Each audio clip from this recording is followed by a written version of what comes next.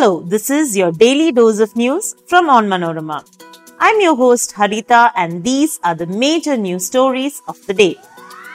Hema Commission moots equal pay and better security for women in cinema. RBI increases interest rate by 40 basis points. Has K-Rail fallen to the trap set by Japan? Second Silver Line debate sees brutal attack on methods deployed by K-Rail. Kerala High Court takes suo motu case over fatal food poisoning incident in Kasaragod. Autopsy report confirms Shigella infection.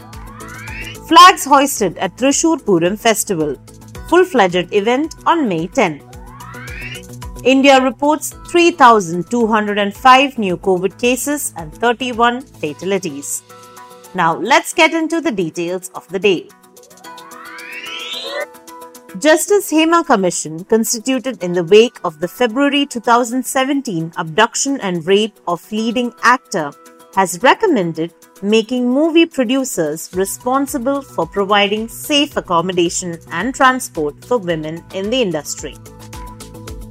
A meeting convened by Minister for Culture Saji Cheriyan discussed the Commission's major recommendations as part of formulating laws to ensure the safety of women in Malayalam film industry.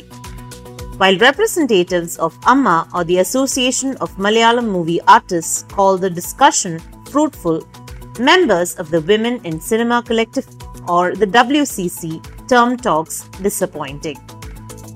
A few of the recommendations include making cinema locations and other related areas free of drugs and alcohol, equal pay for both male and female artists and others involved in movie making. Steps should be initiated to prevent lewd and indecent behavior towards women. Setting up of an exclusive judicial tribunal to settle disputes. The Reserve Bank of India increased the benchmark lending rate by 40 basis points to 4.40% in a bid to contain inflation.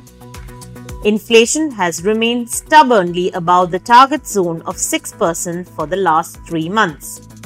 RBI Governor Shaktikanta Das said the inflation in April is also likely to be high. The central bank had last revised its policy repo rate or the short-term lending rate on May 22, 2020, in an off-policy cycle to perk up demand by cutting the interest rate to a historic low of 4%. The second Silver Line debate held in Thiruvananthapuram on Wednesday saw a brutal attack on the methods employed by the Kerala Rail Development Corporation or K-Rail. This joint venture by Kerala government and the Ministry of Railways was accused of fudging most of the cost estimates in the Silver Line Detailed Projection Report or the DPR and of drawing up an alignment without doing the mandatory scientific studies. Problem was, there was no one from K-Rail to rebut these charges. The debate was organized by the Janakiya Prathirodha Samiti. Former Indian Railway officer Alok Kumar Verma, who was also the lead consultant of the Silver Line pre-feasibility study, was the wrecker-in-chief.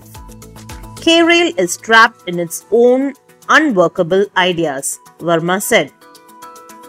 The former IRS officer said making a standalone rail on standard gauge and locating the new stations away from the city were unviable concepts.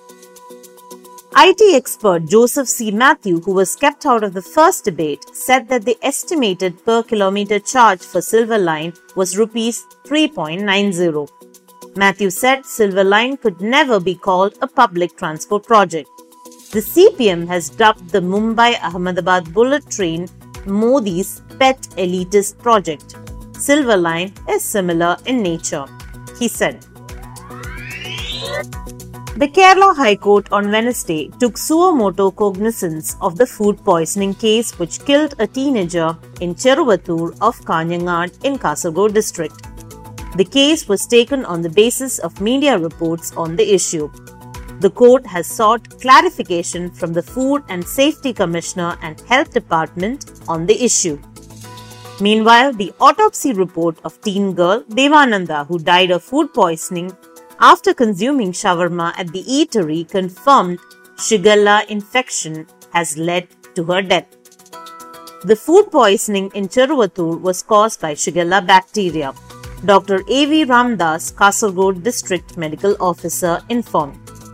Devananda, who had shawarma from an eatery at Cheruvattur on Friday, passed away on Sunday while undergoing treatment at a hospital. There are at least 57 persons admitted to various hospitals in Kannur and Kasaragod districts of Kerala and nearby Mangalore in Karnataka state with similar symptoms.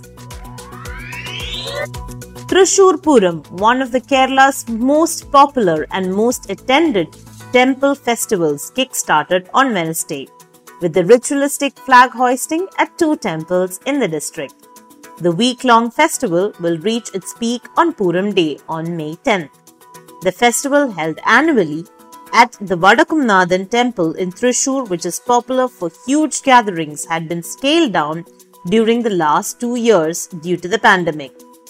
Be sure to catch the live updates of the event on May 10 on Onmanorama.